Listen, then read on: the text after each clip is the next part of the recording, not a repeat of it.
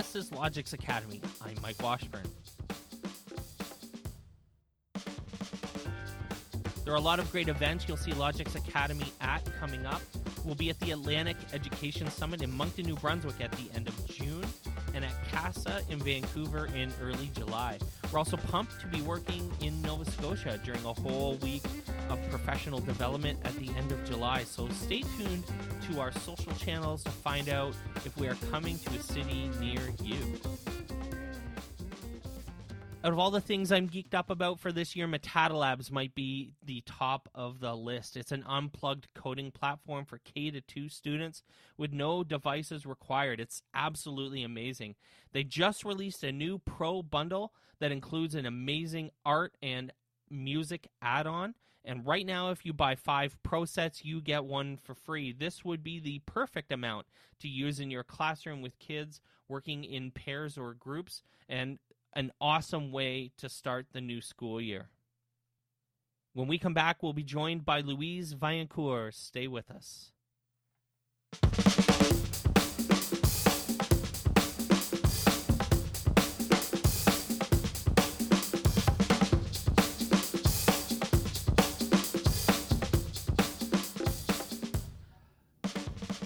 All right, welcome back to the podcast, everyone. We're thrilled to be joined today by Louise Vaillancourt. Louise, welcome to the podcast. Thank you. I'm so happy to be here. So tell us a little bit about who you are, where you're from, and what your role is. I believe you're in Ottawa. Is that right? That's right. I'm in Ottawa. I work for the Ottawa-Carleton District School Board. Currently, I'm a tech coach. So I go from school to school, K-12, to build capacity in teachers, integrate technology in the classroom. And next year, I'll be the elementary technology consultant. So I'll be a bit more at the board, but I'll still be visiting to see what the neat stuff's happening at the board. Amazing. That's an awesome job. We have lots of friends doing those jobs, and I'm always a little bit jealous.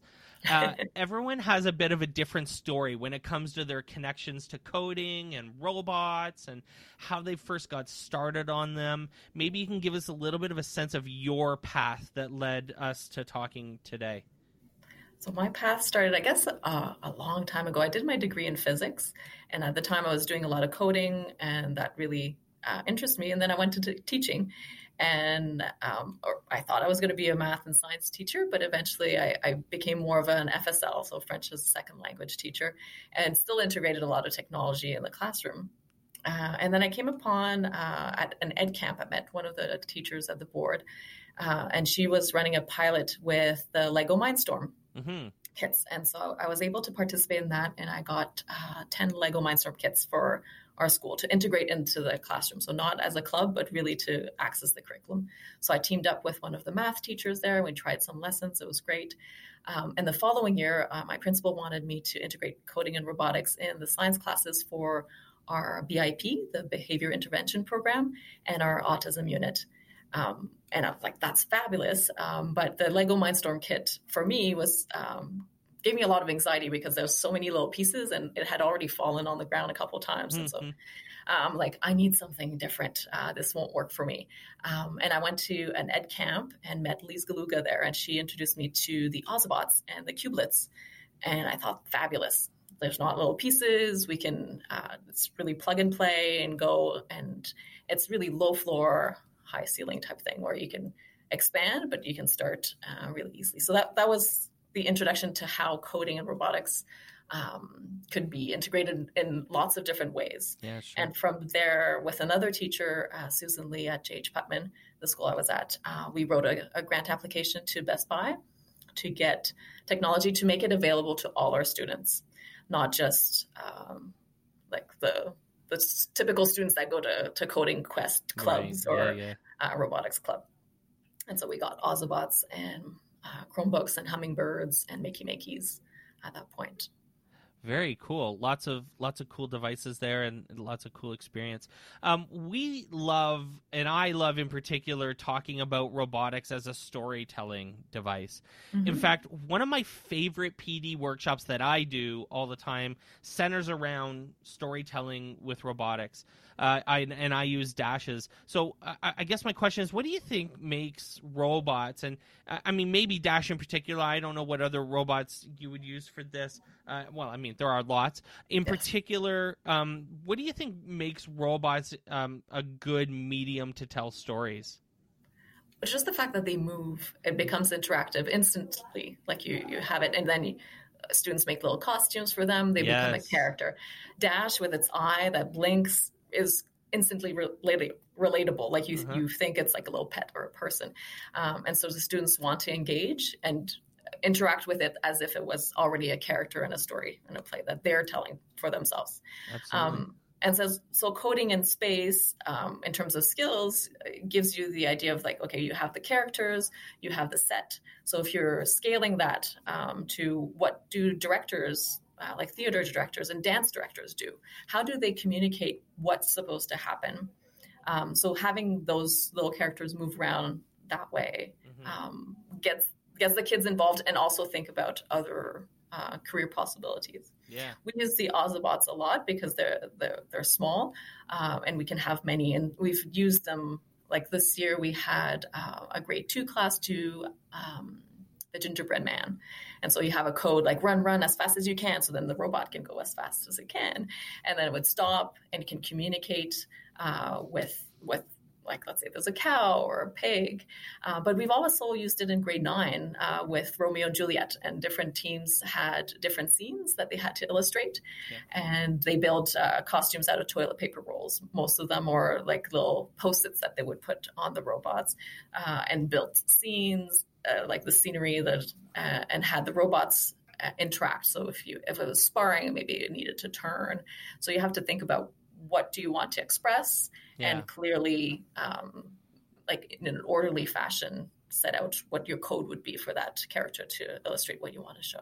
It's so much fun, eh? Yes. I think that the kids love telling stories on anyways, like in normal circumstances, but then to use something like a Dash that's super engaging, and like you can record your voice and then it plays it back, and then for older level kids, what we do is we record video, and so I've had kids doing green screen stuff where their Dash is driving across it's super like you said, it's totally relatable. Yes. and it's hyper engaging. It's kind of the best of all the worlds, right?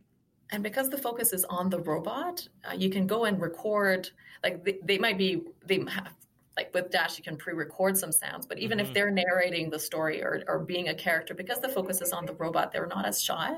So you'll have the students that would not necessarily speak up, be telling the story because we're filming Dash or the Ozobots or whatever robots doing their thing. Absolutely. So, and that actually leads a little bit into the next question. We hear all the time about educators using coding and robotics in special needs environments. And I think that there's something about these devices that really level the playing field. The equity piece of this is super interesting to me, and I talk about it a lot. What do you think are some of the great wins in terms of using robotics and special needs, along with equity? How else do you see kind of coding and robotics playing a role in special needs? I know you have some kind of unique experience for this.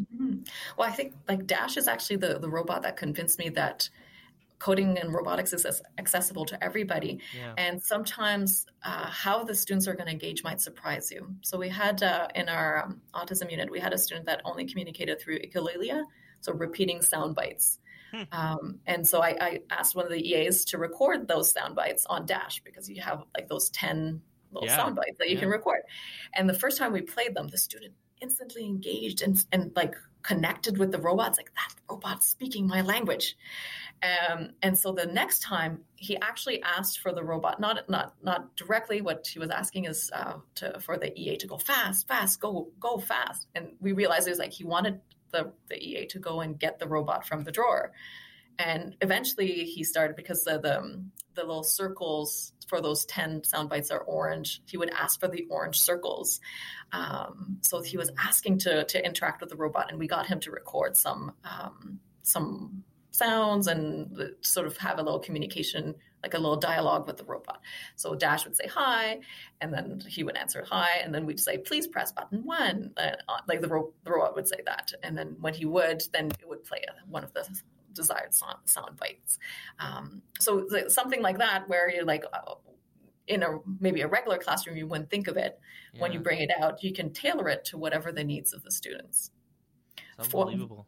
And when we wrote the grant application, that was also our concern, to make it accessible to everybody. So having robots that are low floor, high ceilings, like the definitely Dash, even like the way it's programmed, you can choose like which one, if you want to do block programming. And now with Q, you can have like text programming. So there's a broad range of entry points, which are great, which robots maybe 10 years ago, even 15 years ago, didn't have as many entry points.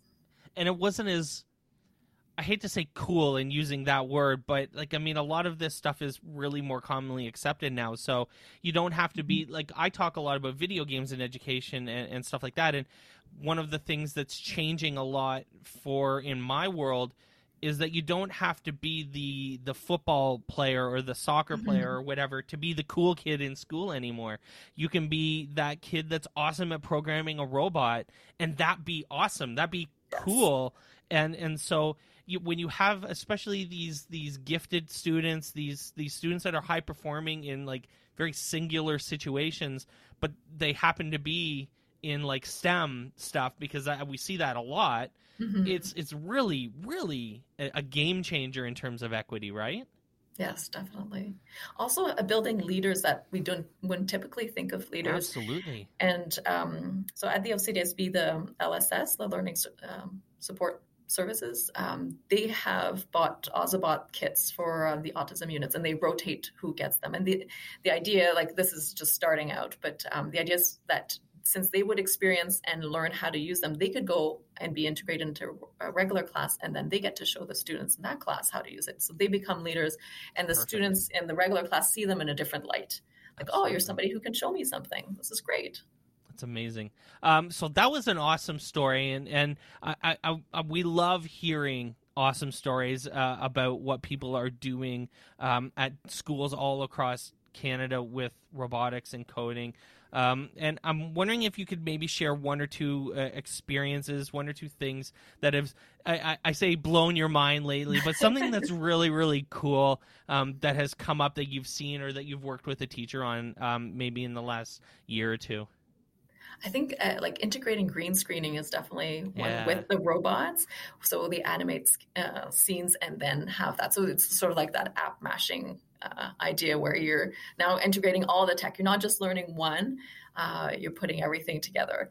And also when, because often schools can't afford classroom sets of everything, but if they have one robot interact with another. So like if you have Dash, having like a marker, draw a line, and then the Ozobot follows that line, then you get them to interact or have challenges for a variety of robots and see which one could do best. So like the sort of the Sumo, but with the Cubelets and Dash and Sphero and stuff like that. We've been working a lot this year with a high school called Earl of March, and they have a TLLP with coding and robotics integrating into math and science in grade 9. So we've been working with them, and it's been interesting seeing how teachers are changing the way they look at their lessons. And robots allow you to go and test your hypothesis or your answers really quickly, because what we're finding is that students might do a math problem, and if they have a mistake, they want to forget it as soon as possible. But if they're working with a robot and there's a mistake in their code, or they want to figure it out, and they're not waiting for the teacher to give them the okay, yes, you did it right. They know either their robot's doing what they want it to do, or it's not. Yeah. Yes. So that's been very powerful. So the teachers are actually changing the way they teach, because this way the students can go back and repeat their experiment multiple times. So if you're like measuring the perimeter with a robot, for example, whereas like before they might have just done like one test and then they show them like the perfect answer and then they move on. So the students aren't completely convinced that it is the right answer, but they have to move on. So that's been very powerful. And if people are interested in looking at it, it's called Code Explosion is their project title. And you just look at that online, and all their lesson plans are there. Oh, that's awesome. Very, very cool. I'll put it in the show notes as well. We talked offline before we started recording that you're going to be speaking at ISTE, which is a cool platform. So plug your ISTE session, and also let people know how they can connect with you on social media or wherever else you are. Yes, so it's our first time going to ISTE. I'm presenting with my colleague and other tech coach, Suzanne Dion, and we're presenting how to use robots to support students with special needs. So going over like our special needs document from the Ontario curriculum and seeing which robots fit with what. And we tell a lot of stories about what worked in the classes that we've been in. If people want to contact me, I'm usually on Twitter. The easiest way to contact me is on Twitter. At Ottawa Louise is my Twitter handle. Very good. Louise, thank you so much for joining us on the podcast today. You're welcome. It was a pleasure. Thank you.